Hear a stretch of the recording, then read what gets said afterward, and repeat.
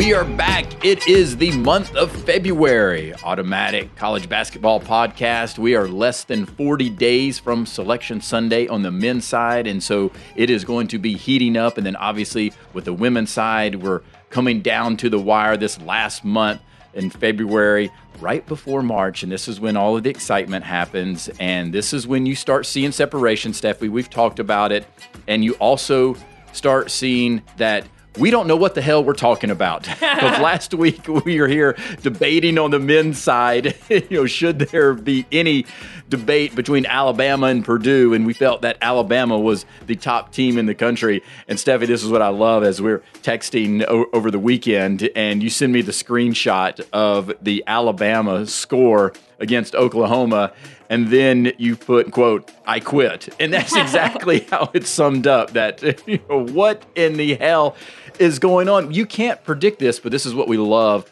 about college basketball and obviously about sports. But still, Steffi, I mean, how surprising was that with Alabama, obviously one of the top teams in the country? And again, we were debating it. Should they be the number one overall team? And they looked like they had the resume based on just how they've played in the SEC, winning, 7 games by an average margin of 21 points. But they lay a complete egg against Oklahoma. So I don't know if it's more of just a truly bad performance from Alabama, or was Oklahoma up to the challenge? And we saw Oklahoma get another win after that Alabama victory. But that was embarrassing for Nate Oates in Alabama. And then what did they do? They come back and beat Vanderbilt last night, 101-44. So again, what the hell do we know? I'm lost, Steffi. Well, I was talking to Pat Bradley, an SEC Network analyst, just yesterday about this, because I said, PB, you and I have gone back and forth on Alabama being a really consistent, potentially the best team out of the SEC, maybe Tennessee. But he said, we've got to keep in mind the amount of freshmen Nate Oates kind of relying on, that they're still a very young team. And what was interesting was that Coach Oates, after the game, after that loss to Oklahoma, he said, we have not been playing well. So I guess we don't know what the hell we're talking about, because to me, I thought Alabama was playing really well. Yes. But he's obviously, he sees it every day. He sees practice. Maybe he knew it was coming, but it is still a young team. They are still a young team with some veteran players surrounding that nucleus. The Big 12 SEC challenge, the SEC just got mauled. I mean, there were some good upsets, obviously. I don't know which one stood out to you, but I thought the Missouri game taking down Iowa State. I like Missouri a lot. I like Kobe Brown. a lot. I like what Coach Gates is doing there. They're a fun team to watch. And on the flip side of that, Tennessee taking care of business against Texas in a really good environment. I thought that was kind of a statement. Hey, everyone's talking about Alabama. Don't forget about Tennessee. And I know that they're kind of finally healthy for Rick Barnes, finally getting everybody back and playing much better than maybe earlier in the year. What did you think? What was your takeaway from that Big 12 SEC? Agreed that I think it's showcasing that the Big 12, in my opinion, I think they're the best conference in college basketball on the men's side right now, just from top to bottom, just how strong they can play. They're physical throughout the entire conference, and I think we saw some of that even with Kansas going to Kentucky. I felt Kansas was a much more physical team. Obviously, they're able to snap their 3-game losing streak there in Rupp Arena, but I was a surprise with Missouri taking down Iowa State. Iowa State's been playing really well, and just knowing that was one of the lone bright spots for the SEC outside of obviously the Tennessee win, which from my standpoint, I know people can talk about Purdue or Alabama.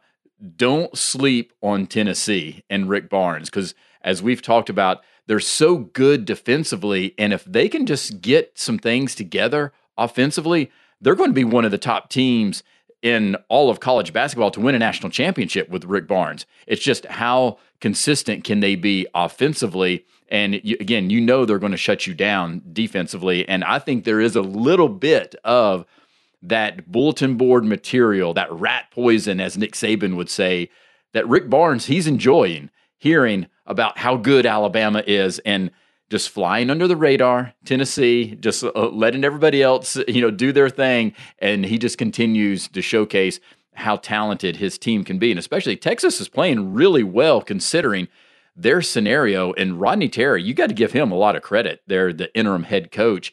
And is he vying for an opportunity to get that interim tag removed and be the full-time head coach? I don't know if that'll happen, but you got to give him props for the turmoil that they've been with the Chris Beard situation and getting fired midseason like that. So you got to give Texas props for that. But Tennessee is playing really well right now. And I'm interested from your standpoint too, at the SEC Big 12 Challenge, how they have it sandwiched in the middle of conference play for both of these teams. You see the ACC Big 10 Challenge, but that's much earlier in the season. So this is relatively late in all aspects. And, I wonder how that plays into the coaches and the players, knowing that you're taking a break from conference play, but they're such big games.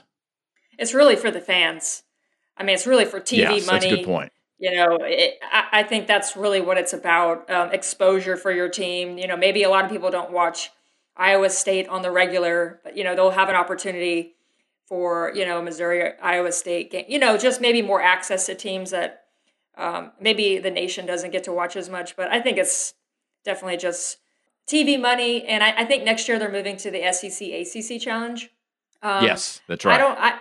It's just from the women's side, UConn playing Tennessee smack dab in the middle of their season, and they'll play South Carolina too. That's, I have to give a lot of props to Geno Auriemma for doing that because and honestly Kelly Harper and Dawn Staley for right in the middle of conference play throwing a Monday Tuesday game against a top 10 opponent. So it's kind of that's kind of what both coaches or coaches for the Big 12 teams and the SEC teams have to do. And, I don't know. I think it's a good measuring stick for which conference is, I think the Big 12 is better. But I kind of want to go back to the SEC because we talked about Alabama last week, Tennessee this week. I got to know what you think about Nick Smith Jr. Arkansas, the must buzz. He usually has his teams playing really well in February. Heading into March, that's where they make their runs. I'm listening to Jimmy Dykes last night, and he's talking about Nick Smith in 10 days might come back. But Fran Fraschilla did a game, and he said he's not going to come back. He's going to get ready for the NBA. Obviously, Arkansas fans did not want to hear that. I have another source that says that's close to the family that said if he could play, he wants to play. So if we're talking a matter of 10 days and they get Nick Smith Jr. back, we're talking a lottery pick kind of player. Does that mean Arkansas is all of a sudden there? It's the three of them, those Alabama, Tennessee, then Arkansas. Can Arkansas make a run? I've just got my eye on them because if they get him back, watch out. That's right. You know what the must bus can do. Yeah. And, it's interesting because as we talked about, we don't know what the hell we're talking about. I was listening to a broadcast with Fran Fraschilla also, and he even mentioned, he's like, thanks a lot, Alabama. You made me look like a fool because I felt that you were the best team. So it's not just us. It's some of the guys that live and breathe even more so some of this college basketball. And so it's interesting that you've got now these two camps, trying to figure out what's going to happen with Nick Smith Jr. And obviously, just an amazing talent there on the court. And it's a tough loss that Arkansas does not have him right now. And knowing that, they started SEC play 1-5 this season, and can they rebound? Yeah. I'm curious, even if he comes back, what type of impact can he have? What do they look like? And, so what type of impact can he have just this late in the season? And is he going to be in game shape? Is he going to be, have that touch? There's obviously a lot of things that come with as you play throughout the season, as you know, Steffi. I mean, you start getting a better groove, the team chemistry and all of that. And will that disrupt things? And there can be a plus or a minus. And so it'll be very interesting to see if he does. But we know he's an amazing talent, and for sure is going to see him there in the NBA. Well, we've talked Big 12, we talked SEC. let's talk dominance. And I think we got to talk about Zach Edey. He's my National Player of the Year on the men's side, dropping 22, 13. The way that he's leading Purdue, I think Purdue now is the clear number one. And just the consistency with which he plays, the dominance of night in, night out, what he can do. I think, to me, it's clear cut. Maybe I'm missing some that you want to add in. I think Zach Edey has been the best from start to finish. But on the men's side, would you agree? Right now, Zach Edey just kind of the clear cut favorite. It's not even close. Yes. I mean, especially after the dominating performance against Michigan State, 38 points, 13 rebounds, 3 assists, 3 steals, and a block, and no turnovers. That is an impressive stat line right there when you consider I know he's 7'4", so he's going to be a dominating force just from his size, but he might lack some of the finesse and the athleticism, but you just can't stop him. And that's what's, right now, he has been the anchor for Purdue and just his evolution over the past several years under Matt Painter. Remember, Purdue was unranked coming into the season, and now we're saying they're the best team in the country. And obviously it's hard to argue that because of what they've been able to do out on the court. But there's also, you have to look, the reason is Zach Edey. And so I don't think there's anywhere close to looking at any type of other player. Maybe Jalen Wilson of Kansas could throw his name in there. He had a big game, obviously, against Kentucky and getting that win for Kansas. But it's almost like you have to say, any National Player of the Year, you've got over 7 feet and under 7 feet. You're going to give it to Zach Edey because he's over 7 feet, and maybe Jalen Wilson under 7 feet. But this is just interesting here. So pulled up this stat. So Edey is pacing towards a season with at least 775 points, 453 rebounds, and 77 block shots. And according to Sports Reference's database, only one other player has been able to clear those benchmarks in a single season, and that was David Robinson in 1986. So it's been a long time since we've seen this type of dominant performance from a single player, and I don't think there's any question that he's a runaway for National Player of the Year, and I think he's going to sweep the awards. I think he's going to take all of them, Steffi, and that would be, something that we don't see often either from that standpoint. And I'm curious then on the women's side, is there any true separation like that where Zach Edey is head and shoulders above everybody else? On the women's side, I mean, I know you can put the names up there in terms of Leah Boston, Angel Reese, who else would you put up there? And is there a separation like that?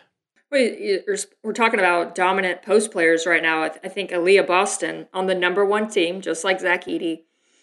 She's putting up really good numbers, but she's not putting up numbers, obviously, like 22 and 16 like Zach Edey is, but Angel Reese is.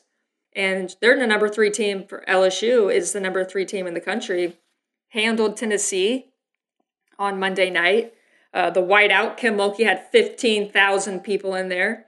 I think it's a women's basketball school now. Maybe it's too soon, but they were rocking and rolling in there.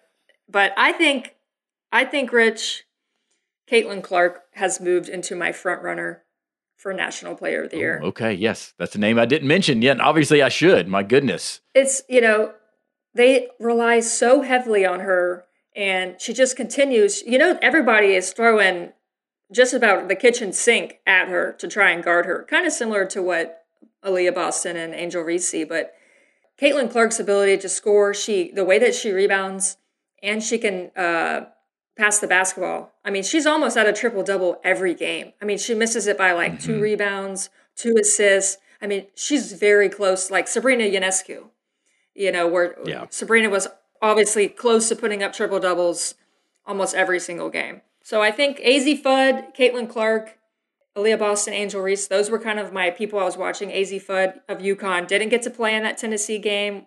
College game day was there.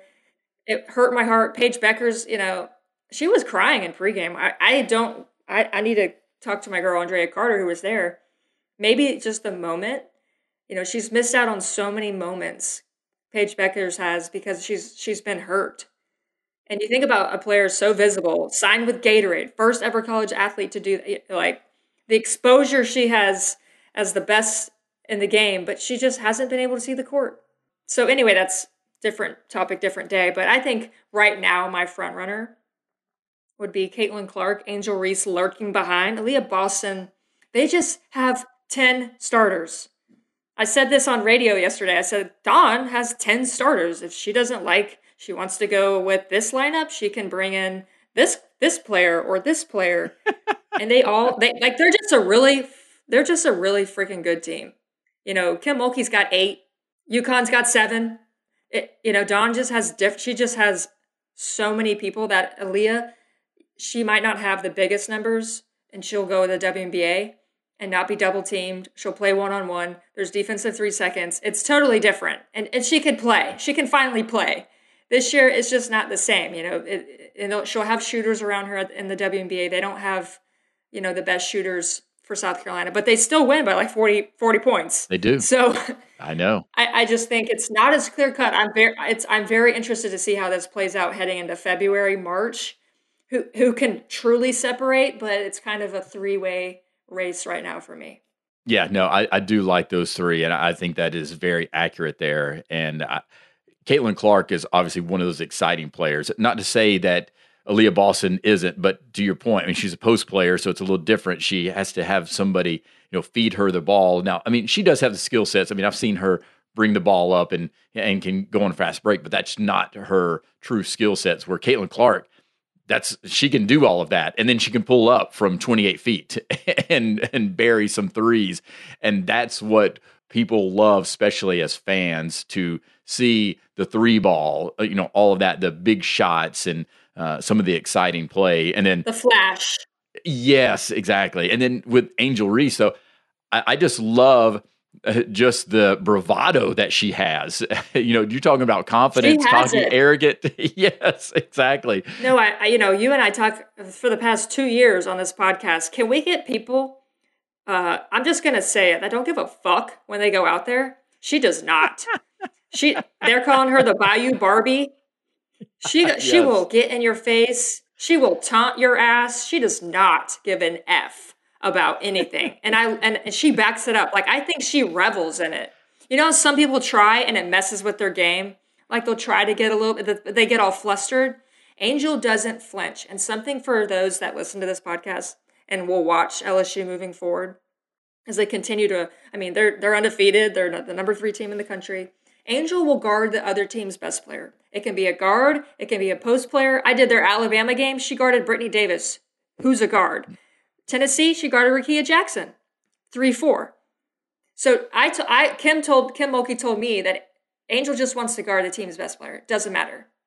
I thought that was pretty cool because then when they played against Alabama, she's on the wing guarding a guard. Yeah, pretty cool to have that as part of your repertoire as a coach, to have somebody that can do that versatility, and especially can switch at any position like that, and you're not going to have any type of letdown defensively. That's a great advantage for Kim Mulkey from that perspective. And yes, I do love watching Angel Reese, just again, what she brings to the game. I'm wondering, is she modeling her game after you? I imagine you were out there and and you had some of that bravado, right? Talking shit to people out there. Come on, I need to see some of the film of Steffi talking shit to people back in the day.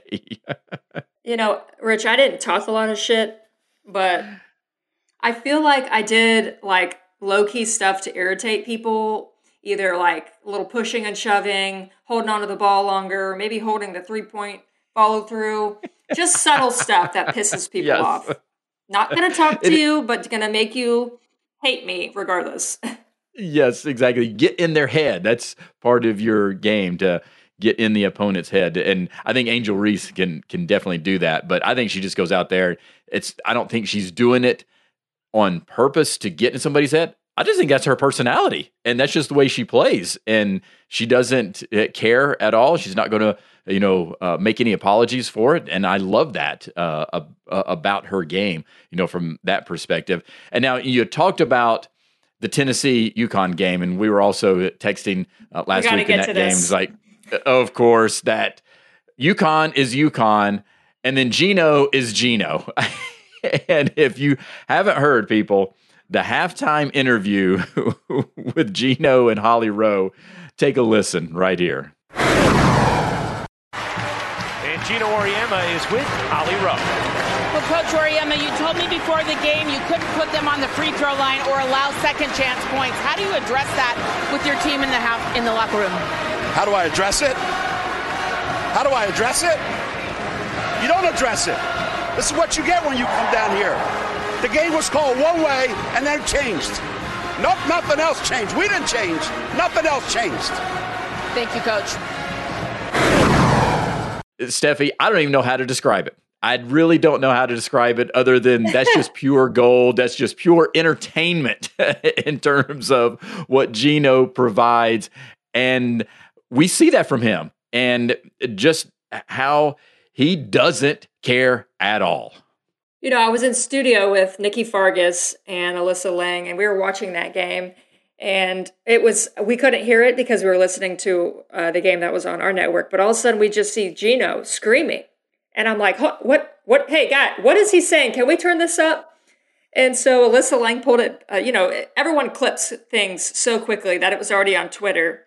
And so we pull it up. And my favorite part is Holly Rowe asks the question and she starts smiling when he starts to answer. And I was like, I feel like she doesn't know what's about to come her way.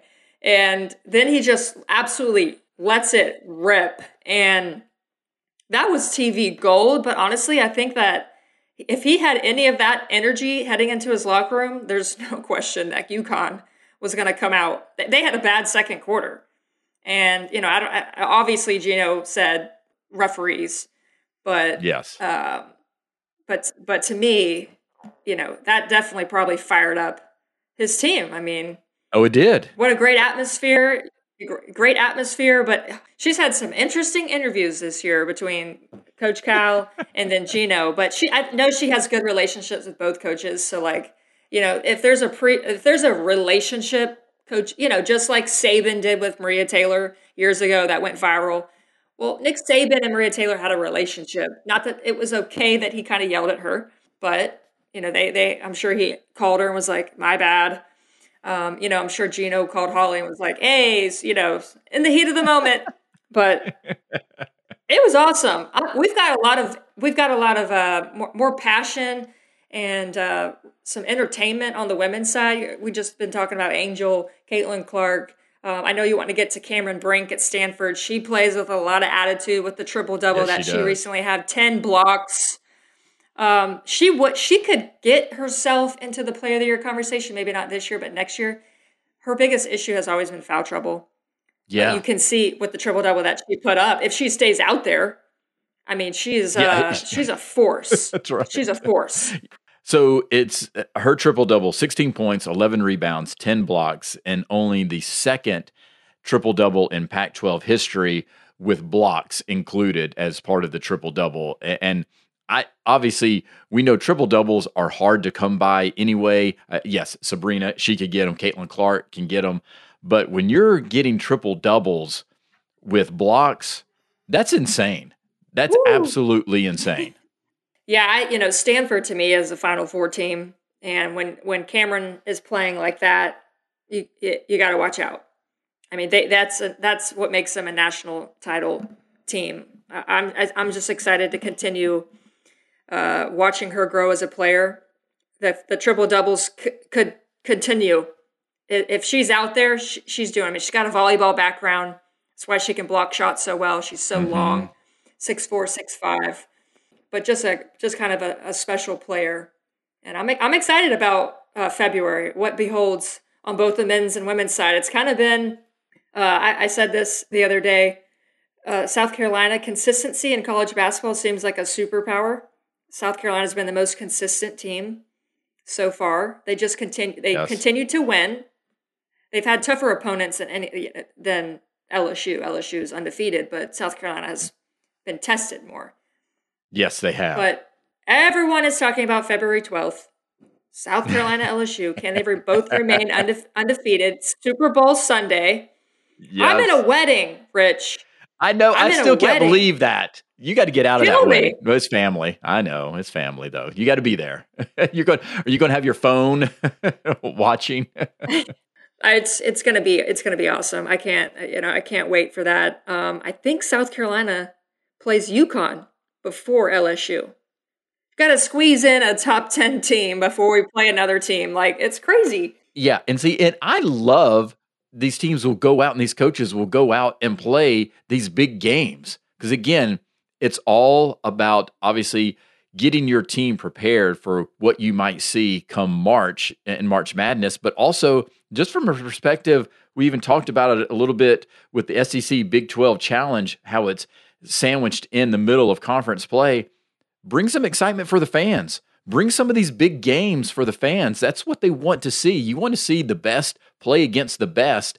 And I love that they do that in the regular season. So I'm excited, to see some of those games. And then what a great Sunday then. You've got some great college basketball and then follow that up with the Super Bowl. And it also frustrates me, though, to a certain degree that, once again, football tries to interject itself into college basketball season, as we just heard news earlier today that Tom Brady has officially retired once again, and he's completely done. And I'm like, Tom, we're in the middle of college basketball season. Save your news until later. All I can say is good. Please retire. You could argue greatest of all time, probably should have retired last year. Yes. I enjoyed his message. I'm glad that he just went ahead and did it. So we didn't have to wait 3 months, 4 months to figure out, is Tom Brady going to play or not? I want to bring this up. This is not basketball related. It's NFL related.